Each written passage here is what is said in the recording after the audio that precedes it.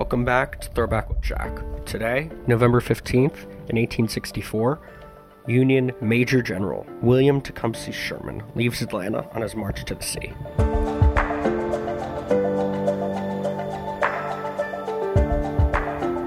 From November 15th until December 21st, 1864, Union General William Tecumseh Sherman led approximately 60,000 soldiers on a 285-mile march from Atlanta to Savannah, Georgia. Sherman's march to the sea's purpose was to frighten Georgia's civilian population into abandoning the Confederate cause. His soldiers did not destroy any towns in their path, but stole food and livestock and burned the houses and barns of people who tried to fight back.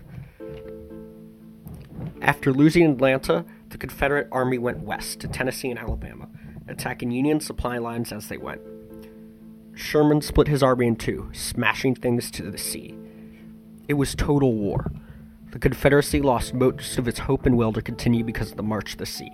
He razed the South to the ground, making civilians feel what it was like to secede, and the price they had to pay.